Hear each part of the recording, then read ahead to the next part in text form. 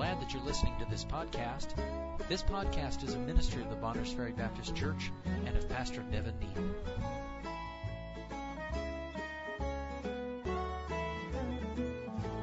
1 John chapter 4, beginning verse 1. Beloved, believe not every spirit, but try the spirits whether they are of God, because many false prophets are gone out into the world. Hereby know ye the Spirit of God. Every spirit that confesseth that Jesus Christ is come in the flesh is of God, and every spirit that confesseth not that Jesus Christ is come in the flesh is not of God, and this is that spirit of Antichrist, whereof ye have heard that it should come, and even now already is it in the world. Ye are of God, little children, and have overcome them, because greater is he that is in you than he that is in the world. They are of the world, therefore speak they of the world, and the world heareth them. We are of God, he that knoweth God heareth us. He that is not of God heareth not us. Hereby know we the spirit of truth and the spirit of error. Beloved, let us love one another. For love is of God, and everyone that loveth is born of God, and knoweth God.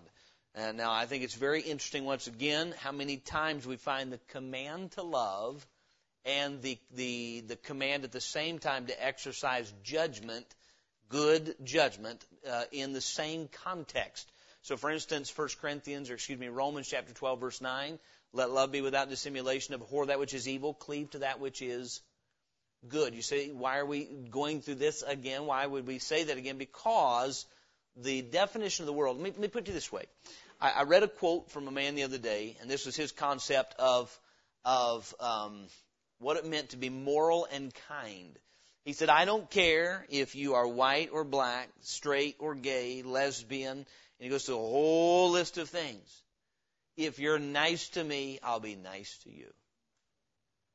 Now that is a worldly concept of love. I don't care what you are. It doesn't matter to me if you're destroying yourself. It doesn't matter to me if you're destroying everybody around you. If you're nice to me, I'll be nice to you. Now our Lord Jesus Christ said, love your enemies. Meaning we're supposed to still value a person regardless of what they're doing, but if we love them, may I say this, you cannot love people without learning to hate sin. Let love be without dissimulation, abhor that which is evil, cleave to that which is good. John has just given some instruction about making a distinction between those that are in the family of God and those that are out of the family of God. It had nothing to do with not loving people, but love always, as we'll see in a little bit, charity rejoices in the truth. What we're told in our culture in our day, that love is blind. So what love does is I don't see. If you're doing something that's wrong, I don't see it. I pretend that there is no distinction between good and evil, because if you're doing evil and if I say that, you'll feel bad, and that's not love. And so this is why I say again, it's very important for us to have a proper comprehension of what love is. Love is not, as the culture in our time is defining it, as turning a blind eye to evils, but understanding there's a distinction between good and evil. We must make a judgment concerning that, and that the only hope for man is Jesus Christ, to be purified, cleansed from their sin, forgiven for their sin. You and I, if we get a false definition of love, will never witness to a dying world like we should. Because what we'll do is we'll say things to make them feel good and like us, rather than speaking the truth to them in love. And so then, you'll find truth and love are inseparable, even in this very text where John says you've got to be discerning and discriminating in your mind as to who is in the family of God and who is not. And then he says, concerning us especially, he's not saying don't love other people, but again, to God's people in the family of God, we are told over and over that we are to love one another. Now, let's go through this. In the New Testament, it's the only time those words are found, love one another. In the New Testament. You'll never find it in the Old Testament, not that the concept is not there, but the phrase is not. And so the idea of loving one another, you won't find it until the end of the book of John. It's there, John 13, when Jesus is preparing his disciples for his departure, and he tells them in John 13, he tells them in John 15 repeatedly that they are to love one another. And of course what he said to them, he's saying to us. He made that very clear. That was an eternal commandment for the people of God. So we're to love one another. But the phrase is found 13 times in your New Testament between John and Revelation. 13 times in 12 different verses.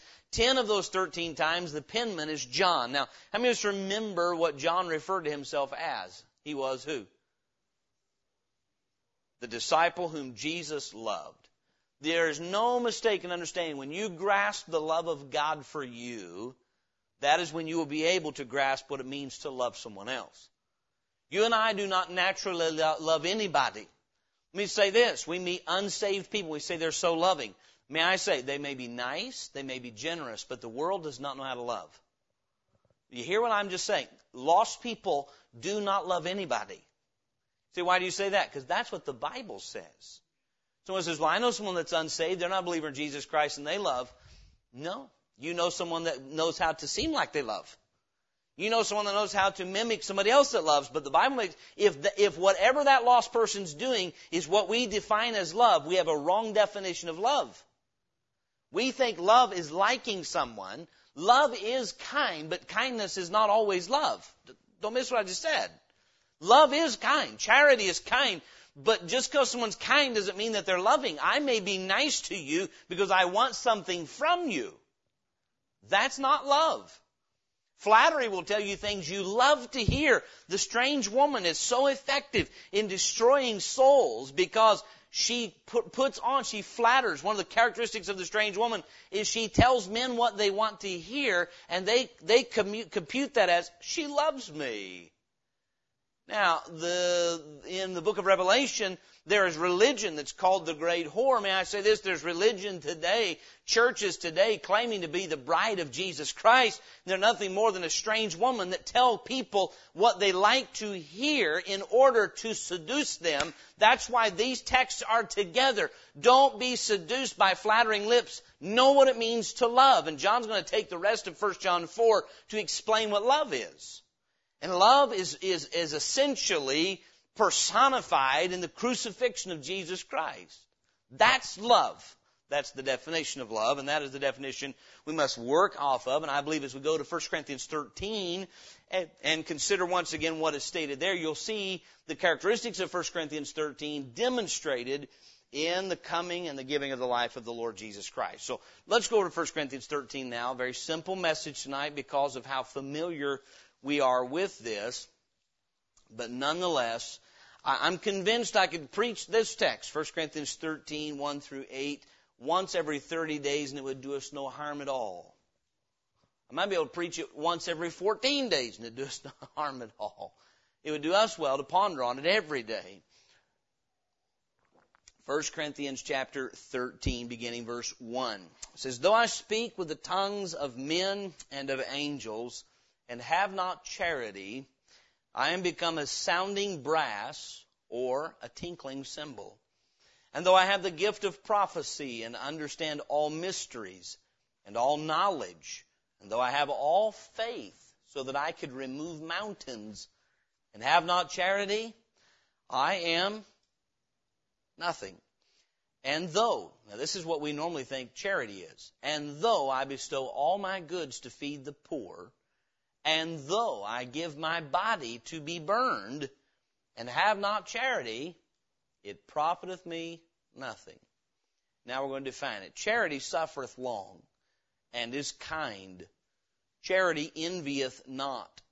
Charity vaunteth not itself, is not puffed up, doth not behave itself unseemly, seeketh not her own, is not easily provoked, thinketh no evil, rejoiceth not in iniquity, but rejoiceth in the truth, beareth all things, believeth all things, hopeth all things, endureth all things. Charity never faileth.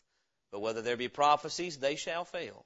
Whether there be tongues, they shall cease. Whether there be knowledge, it shall vanish away. Verse 13 says, and now abideth faith, hope, charity, these three, but the greatest of these is charity. Now, there are times in the Bible, God leaves some things a little bit obscure, so that we have to seek wisdom further, and no doubt we have to seek wisdom in every portion.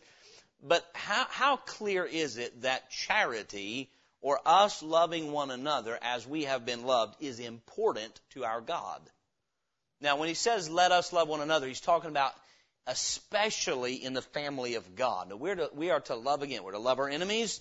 We are to love and to pray for them. But it's not the same kind of love in this sense. God repeatedly commands us in His family as His children to love one another. As I said, John had just stated this in chapter 3. I have an entire message I preached on it just a few weeks back on loving one another. Then it's going to be repeated again. Therefore, if it's repeated twice in a couple of chapters, and the Apostle John repeated it in his books over and over, I'm going to assume that God knew that we needed to hear it over and over and over and over and over and over. God doesn't repeat everything over and over. But this, He repeats it over and over, and He repeats it in so many different ways that it can leave no question in the mind that if I'm not loving other of God's people, other members of God's family, I am in sin as a child of God. Period. May I say this? People today, let me back up just a little bit. As I read through what charity is, I think, you know what? This alone would fix the question of what many people call standards in the Christian life. When the Bible says it behaveth not itself unseemly, that means it doesn't only refrain from what is inherently evil, it refrains from anything that is out of place or disorderly or even appears to be evil. If you want to know, may I say this, the more you love God and the more you love people, the more you're going to have to tell yourself no. And in essence, when we speak of a Christian standard, for instance, meaning a standard is a line that I draw and say, I won't go beyond that. I won't do that. I won't go there. I won't listen to that. It's lines it's where we say, this is where I say no to myself. Is that not really what a standard is? It's the definition of what I allow or do not allow in my life. Well, what is to be the underpinning of such allowances or lack thereof? Right here. Charity. If a person learns to love God, they have to learn to love people. That's what 1 John 4 says. If a man says, I love God, who he has not seen, but he doesn't love his brother who he has seen, he's a liar. He's a liar. And so we need, as I said at the beginning, need to have a very good understanding then of what charity is. Let's consider three things from this text about charity that I know we've considered before, but I want us to consider once again the priority God places on charity in verses 1 through 3. The priority God places on charity. You realize the Corinthian church was carnal. And so in their carnality, they really emphasized the things that they thought distinguished them from each other. They compared themselves among themselves, 2 Corinthians would warn, and that was not wise. They gloried in flesh. They thought as from a mere human or earthly standpoint. And so what happened is they began to really glory in the spiritual gifts. And so one person could speak tongues and they thought they were superior and more spiritual than another. Another person perhaps could exhort, and another person understood prophecy, whatever it was. And that's why Paul puts this in the context he does. He says, look, you may have whatever gift of the Spirit of God gave you, and you may have the ability to exercise it with tremendous skill, but if you don't have charity, it's absolutely useless. It'd kind of be like saying, you know what, you may have the nicest wheels on your car. They may be a $3,000 set of custom wheels. You may have the nicest set of tires. You may have the nicest paint job. You may have the newest model of vehicle. But if you don't have an engine, it means nothing. You can have all this stuff, Christian speaking wise. You can have, this is what tells me this. You can have the indwelling Holy Spirit. You can have the gifts of the Spirit. You can be exercising your spiritual gifts in the local church and be spinning your wheels and wasting your life. It is possible to be born again, have the indwelling Holy Spirit, have gifting from God, and have no reward in heaven. Meaning, God's giving us the solution here to how to make sure you have treasure in heaven. The motivating factor has to be right. The heart has to be pure. May I say this tonight? You and I can sit here and we don't have to use our imagination very long to think of how we've seen this demonstrated. Some of the very things we're going to read. And so first of all, he tells us this. Without charity, my words, the gifts of speech, my words are vain. So he says, though I speak with the tongues of men and of angels. He said, so some of you feel like you're speaking with an angelic tongue. If you're not doing it for the right reason, you're just making a lot of noise. Though I speak with the tongues of men and of angels and have not charity, I'm become a sounding brass or a tinkling cymbal. Meaning you can be, and I can be the greatest orator. You know this as well as I do. We've heard preachers who could just expound the Word of God. They had brilliant minds, a tremendous oratory. But you try to meet that person. I remember an evangelist years ago, and before he would come to your church, he required a minimum amount of love offering. I remember pastor saying, I never have a man come. Never, not ever. And I agree 100%. Meaning, I won't come if I don't have at least a $600 love offering or $5. The man was a tremendous speaker, but there was some charity missing there. And so what God says, if you and I, please bear this in mind. Though I speak with the tongues of men and of angels, there are people in this room. I love when we're dealing with a group of people, and not everybody in this room fits this criteria, but there are second and third and probably fourth generation Christians sitting in this room. The amount of Bible knowledge that is sitting inside this room tonight should be able to turn the world upside down. Now, I understand they've got to receive the Bible knowledge, but if it was just based on Bible knowledge, I believe we could sit here and quote memory verses for hours just based on, if you said, all you got to do is quote a portion of a verse. You don't have to say the reference. How long could we go? And you may have the ability to say, I've been really studying and training and doing some training on how to witness to people. I'm going to tell you something.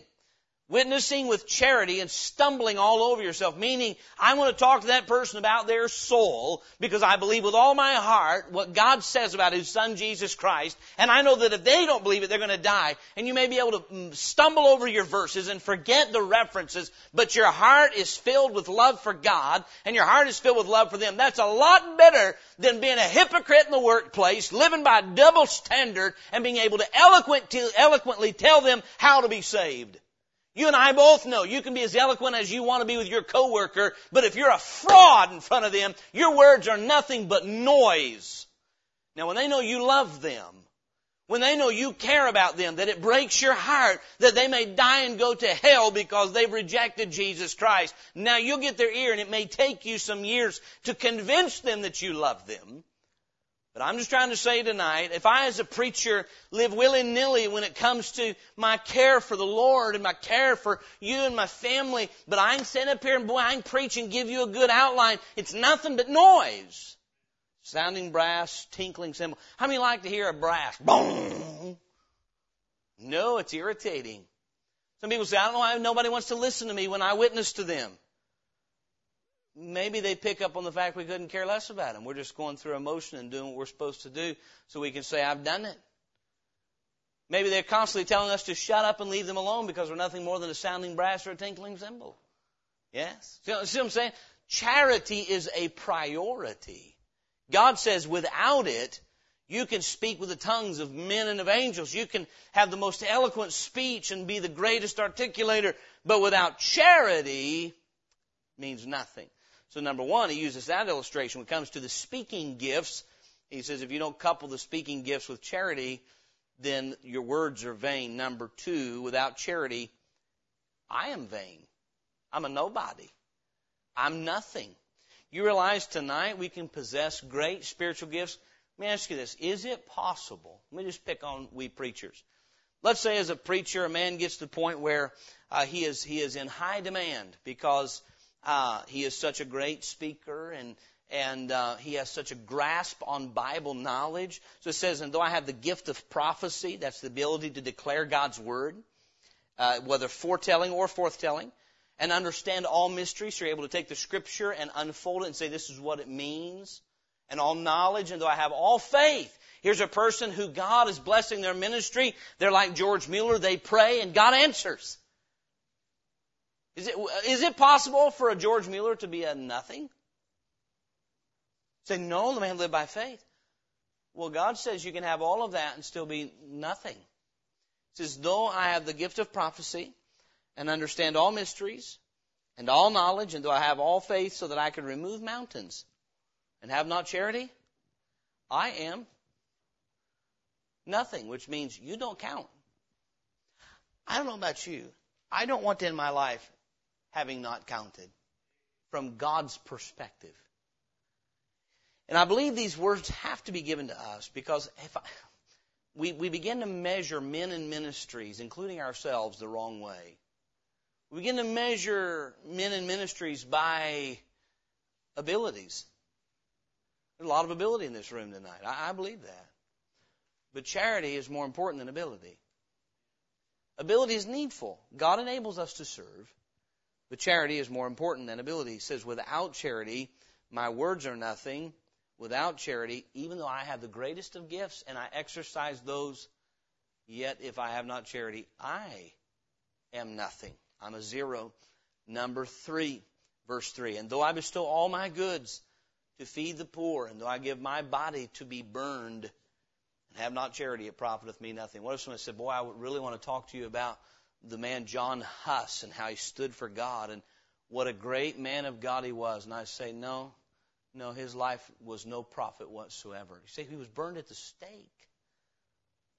Yeah, but that doesn't count. Is it possible to be such a giver that you would even give your own life to be burned at the stake and it not count in eternity? God says so. And we've been through this before, but, is it possible to give 60% of your income all your Christian life and it not count? It is. What? If it's not based on charity. If it is done without charity, meaning if it's for some other reason, and we all can, again, we can understand why. There's a lot of philanthropists in our nation today, are there not? A lot of philanthropists. Many of them are great at philanthropy because it's a great tax cut. Well, that's not charity. That's not giving. You may I see that? There are others who give to soothe their conscience. There are others who feel guilty for having too much, so they give to ease their conscience. That's not charity. Can I repeat that? Giving to make myself feel better is not charity. That's not charity either. There are those who give to get out of another task. Meaning, I'll give something great so I don't have to go do this something small. That's not charity either. For instance, let me put it like this. Let's say one of my children is needing some time with me. I begin to sense that and perceive that. I don't really want to take the time for them. So what I'm going to do is I'm going to put a $10 bill in their hand so I don't have to take the time. That'll appease them. That'll make them happy for the moment.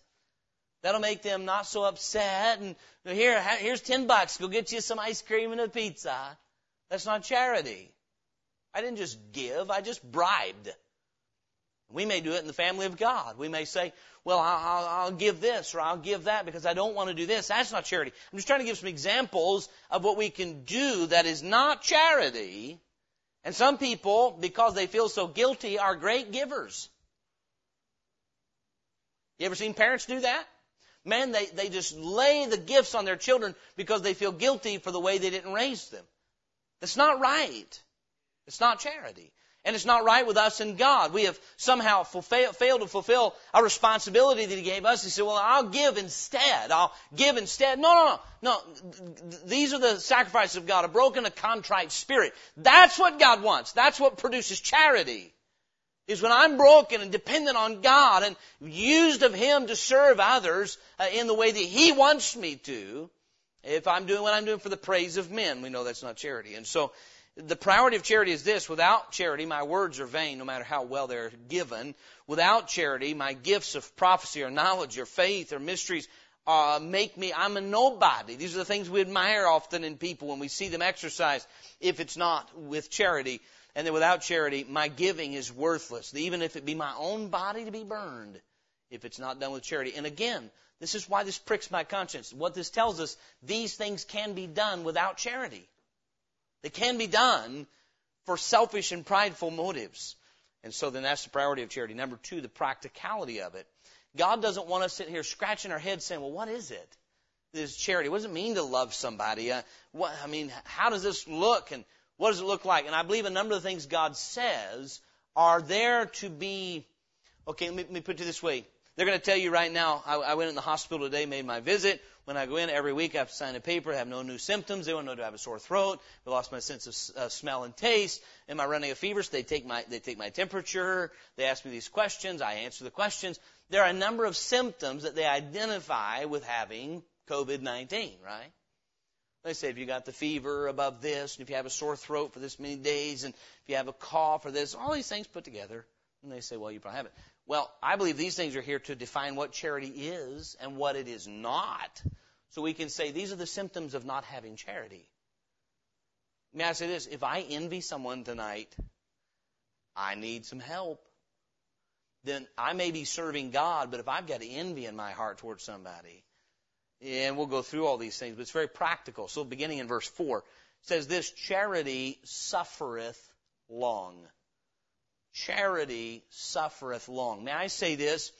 The greatest source of your suffering in this life is going to come from fellow human beings. That's the way it is. Your deepest pain will come from people. The Bible says that Jesus endured such contradiction of sinners against himself. Animals don't sin, people do. And so then, if you study the life of our Lord Jesus Christ, I want you to think about those that were nearest and dearest to him, those that walked with him every day. That was his disciples. Do you think they ever caused him pain? Constantly. They were a constant burden on him because they were his ministry. Peter was always, as you well know, getting out ahead of him, trying to tell him he was wrong. Thomas was not ever believing him, doubting him. When it came down to the moment of truth, when he needed them to be loyal to him, they all ran. Charity suffereth long. And by the way, I've just found by personal experience, about the time I think I'm long-suffering, God reminds me my definition of long is pretty short. You with me? You think you've suffered long. Here's what happens. The opposite of long-suffering is impatient. Impatient. Look, tolerance of sin is sin. I'm not talking about partaking in other men's sins. I'm talking about giving time for God to work on people and for people to respond to him. Let me ask you something. How long should we witness to a lost person before we say enough? I believe this from the Bible. Until they say no more. I got people today I'm witnessing to, and I'm not your perfect example. I'm just telling you my own life. Going on 5 or 6 years. Now, I got news for you. I wanted these people to get saved 5 years ago. But they're still willing to listen. And they're still willing to take the Word of God. And they're still willing to be told, you know what, here's the way of salvation. My point is this, God has to work on people. When it comes to, may I say this, some of your deepest pain will come from saved people. I wish it weren't that way, but Paul said, Demas hath forsaken me, having loved this present world. I don't believe he said that in malice or bitterness. I believe he said it in it's a reality. One of his close working companions just quit and took off because he loved the world more than he loved God. Do you think that hurt Paul? Paul is in 2 Timothy 4 at the end of his ministry, and you know who's with him? Luke. Where's everybody else? He ran so short of laborers, he had to scatter Timothy and Titus and guys everywhere else, and Demas had quit, and this one had quit. I'm just telling you, charity suffereth long. Charity puts up with a lot. Charity is willing to bear some things. It suffers long. It's long suffering. We find that in our Lord. How long has he suffered with us? How long has he been working on a character deficiency in your life? How many of you if you just be honest tonight, you say, I have a character deficiency. Something I know is not right. And I want it to be right, but I would have to testify God has been working on that in my life as long as I can remember. Anybody? Now, who do you think wants that fixed more, you or him?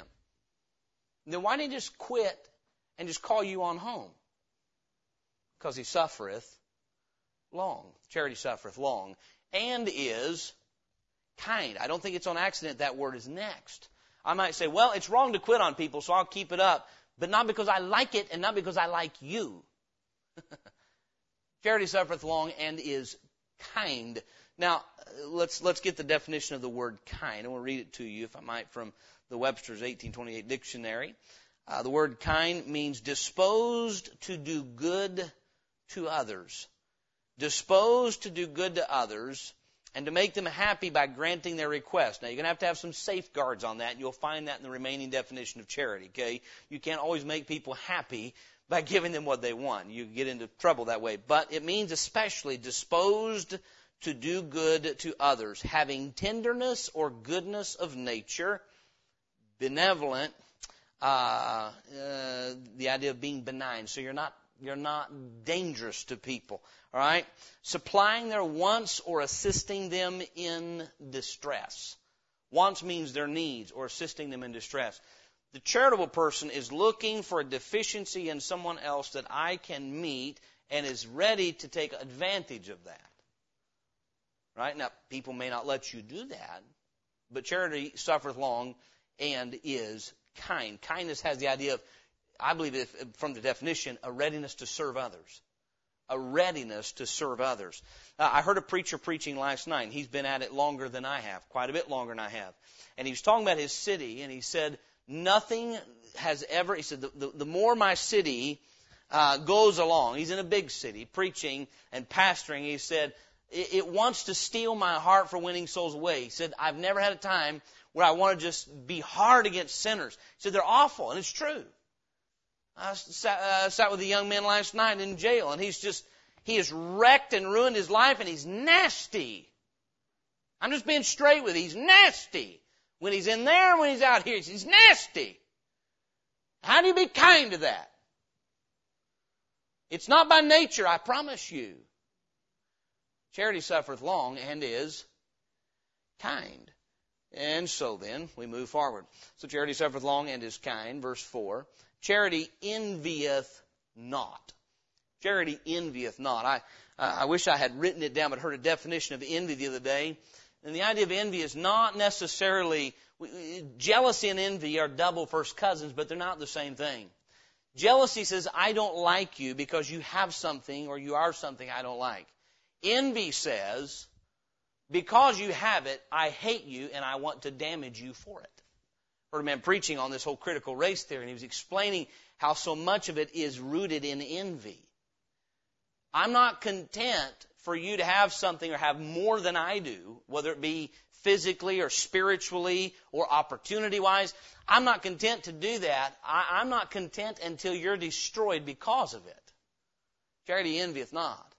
Charity doesn't look at another person in the church and say, they get more opportunities to serve, and I don't like them because of that. I despise them because of that. A young lady doesn't look at another young lady and say, she's prettier than me. She was made to look nicer than me by nature, and she was raised differently than me, and I can't stand her because of that.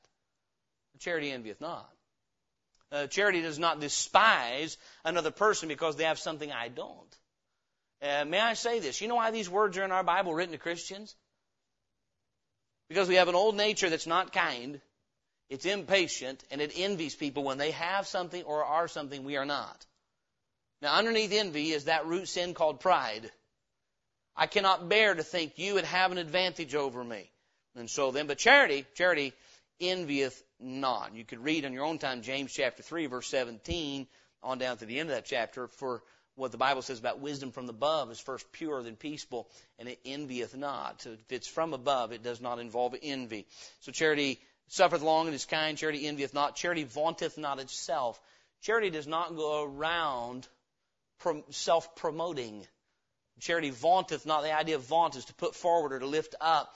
Charity vaunteth not itself. And, you know, we think of, how many of us know there are people that in our mind, they just immediately come to mind, yeah, I know so-and-so, they're always talking about themselves. Well, we really all do if we don't let the Spirit of God take control of our mouth. Some people are just blatant about it. They come out and say, hey, let me tell you what I did today. Let me tell you how well I did on my job today. You know, I'm doing so well on my job, they're talking about promoting me. And by the way, it's not wrong to share information like that with people that will rejoice with you. Rejoice with them that rejoice. But everywhere you go, you're talking about how well things are going for you. You know, I got this is going for me, and I got this is going for me, and man, I got this. And what we're insinuating is, I'm obviously doing a lot of things right. But the longer you're saved, the more clever you get about that. You know, here's the thing. Charity does not make me the center of everything. Now, by nature, friend, that's what we do. I'm the center of everything, because my world revolves around me and my mind, but that's not right. Charity does not sit here and try. Here's what sin does. Here's what pride does. When I leave the room, I want you to think I'm the best person in the room. When I leave the room, I want everyone to leave thinking, wow, about that person right there, me. But see, charity doesn't walk in thinking, by the way, one of the greatest signs that I'm not doing well spiritually is I'm so attuned. What is everybody thinking about me? And I believe that's fairly natural, but God has to help us overcome that and think, but what does He think? And how are my actions, my words, my decisions affecting you? I believe this, when the Spirit of God takes control, you walk into a room and you're about to say something, He says, wait a second. You think, oh, if I said that, here's the effect it would have. No. Charity thinks, what are my words, actions, attitudes, and deeds going to do to others? Not what are my words and actions and deeds going to do to me. What are they going to do to you? Charity vaunteth not itself. It's not about self-promotion because it's not puffed up. Charity is not inflated with a false sense of who I am. You see, because charity rejoices in the truth. You can't get puffed up when you rejoice in the truth. I'll just say that again. The best way to kill pride is be honest. Just be truthful. How many of you got up this morning, you were a super saint when your feet hit the floor? Oh, I just love hours of prayer and Bible reading and communion with God is my favorite thing to do. Just by nature, I breathe it. Look, love it and enjoy it. I believe you can. But if you be honest, there was something in you that said, boy, I kind of don't want to do that. There's a dread for doing anything spiritual and there's a love for doing anything carnal in your nature. So the best way to be charitable is tell the truth about that and say, no, this old boy, if there's anything super, then that was on a day when I was more surrendered to God than before. The only thing that allows us to do anything worthwhile is surrendering to God and letting Him lead in our lives, because when we take control, we mess things up. It's just the truth. But charity vaunteth not itself, meaning charity is not impressed with oneself. And if I'm not impressed with me, I'm not going to try to get you impressed with me. Right? Listen, we may have the greatest of skills, but the honest soul says, but I know who gave me that. And you don't just say it, you believe it. That the one who gave it could take it away tomorrow if He chose. So I better use it the way He wants me to. Charity vaunteth not itself, is not puffed up. In essence, charity is not self-centered. How much does this fly in the face of our culture? Everything in the culture is about making you happy, making you look good. I believe the Lord's model prayer begins with, hallowed be thy name, for this reason. We have got to be taught to seek the glory and honor of God's name, because if not, we'll seek our own. We have got to live our lives this way. I'm a representative of my Father in heaven. My life is going to reflect on Him. Lord, may I live today in a way that people think more highly of You than they did before because of me. You with me? And so then charity vaunteth not itself, is not puffed up. Verse 5, doth not behave itself unseemly. That word unseemly means inappropriately. How many understand that inappropriate is different than forbidden? Okay, there are things that are forbidden. But there are some things that are just inappropriate, meaning they're not in line with what we're trying to accomplish. And so then somebody will get into trouble like this to say, well, I'm emailing a friend, but we're not, we're just old high school friends. And we're not doing anything. We're not talking about anything bad. It's an old friend. Well, how's that make your wife feel? Well, that really secures her in your love for her, huh? To say, well, it's not, we're not committing adultery already. Yeah, but it's inappropriate. It's unseemly. Doesn't look right. You may have the liberty to do it, but it's not expedient. And we give a number of illustrations that are they're not appropriate. They send the wrong message. They are unbefitting and unbecoming of a Christian. See, I'm saying that charity is a higher standard than duty. Duty says, okay, what can I do without crossing the line? Charity says, I won't do anything that even makes someone else want to cross the line or looks like I'm dishonoring God, behaveth not itself unseemly. Doesn't say doesn't behave itself wickedly. May I say this? If you don't behave yourself unseemly, I promise you won't behave yourself wickedly. If you abstain from the appearance of evil, you'll abstain from the evil. And so then, behaveth not itself unseemly. Listen to me, especially young people tonight. When in your mind you're constantly trying to push the lines, how close to sin can I get? You're going to slide hard right into it. Because you're not operating on love. You're operating on selfishness. I want to gratify my flesh and do what feels good to me. So how close can I do that without getting caught and getting busted and getting in trouble? That's wicked. It's not rooted in charity. It's not love of God. It's not love of family. It's not love of God's people. All that is love of my own sensual pleasure. Charity behaveth not itself unseemly. It doesn't even do anything that looks wrong. It stays above board. Behaves itself. Listen, if you love, it affects your behavior. My wife loves me. It affects the way she behaves. How she behaves herself around men has to do with her love for God and her love for her husband. It affects behaviors. Some would say, I don't know why I constantly get back in the same patterns of behavior. Because lust is running the show, not charity. When the behavior is wrong, the heart's not right. The heart of the issue is an issue of the heart, they like to say, and it's so very true. And so, charity behaveth not itself unseemly, seeketh not her own. So it's not self-promoting, not self-centered, but it's not self-seeking. How do you know that by nature we want our own way? Where are we going to eat tonight? And we know it's the right and cordial thing to say, well, I don't know, where would you like to eat? But if you're like me, you can come up with very cleverly phrased statements to get them to go where you actually want to. Right? Pastor, you're wicked. I know it. But the fact of the matter is, we have to decide, you know what? I'm not going to seek my own way. Seeketh not our own. I use the illustration of where we're going to eat. There's things a lot more important than that. You know what? You know what causes church splits? And I don't say this in a reproving manner tonight, what I'm about to say to you. But here's what does cause church splits. People seeking their own. I want this, and I want that, and I want this, and this is the kind of, appearance we want, and this is the kind of church we want. I want. That's what splits marriages. People seeking their own. It is about me. Whoever gets honest enough to say that's what I'm doing, seeking my own. God has to get us a place to say that's what I'm up to here.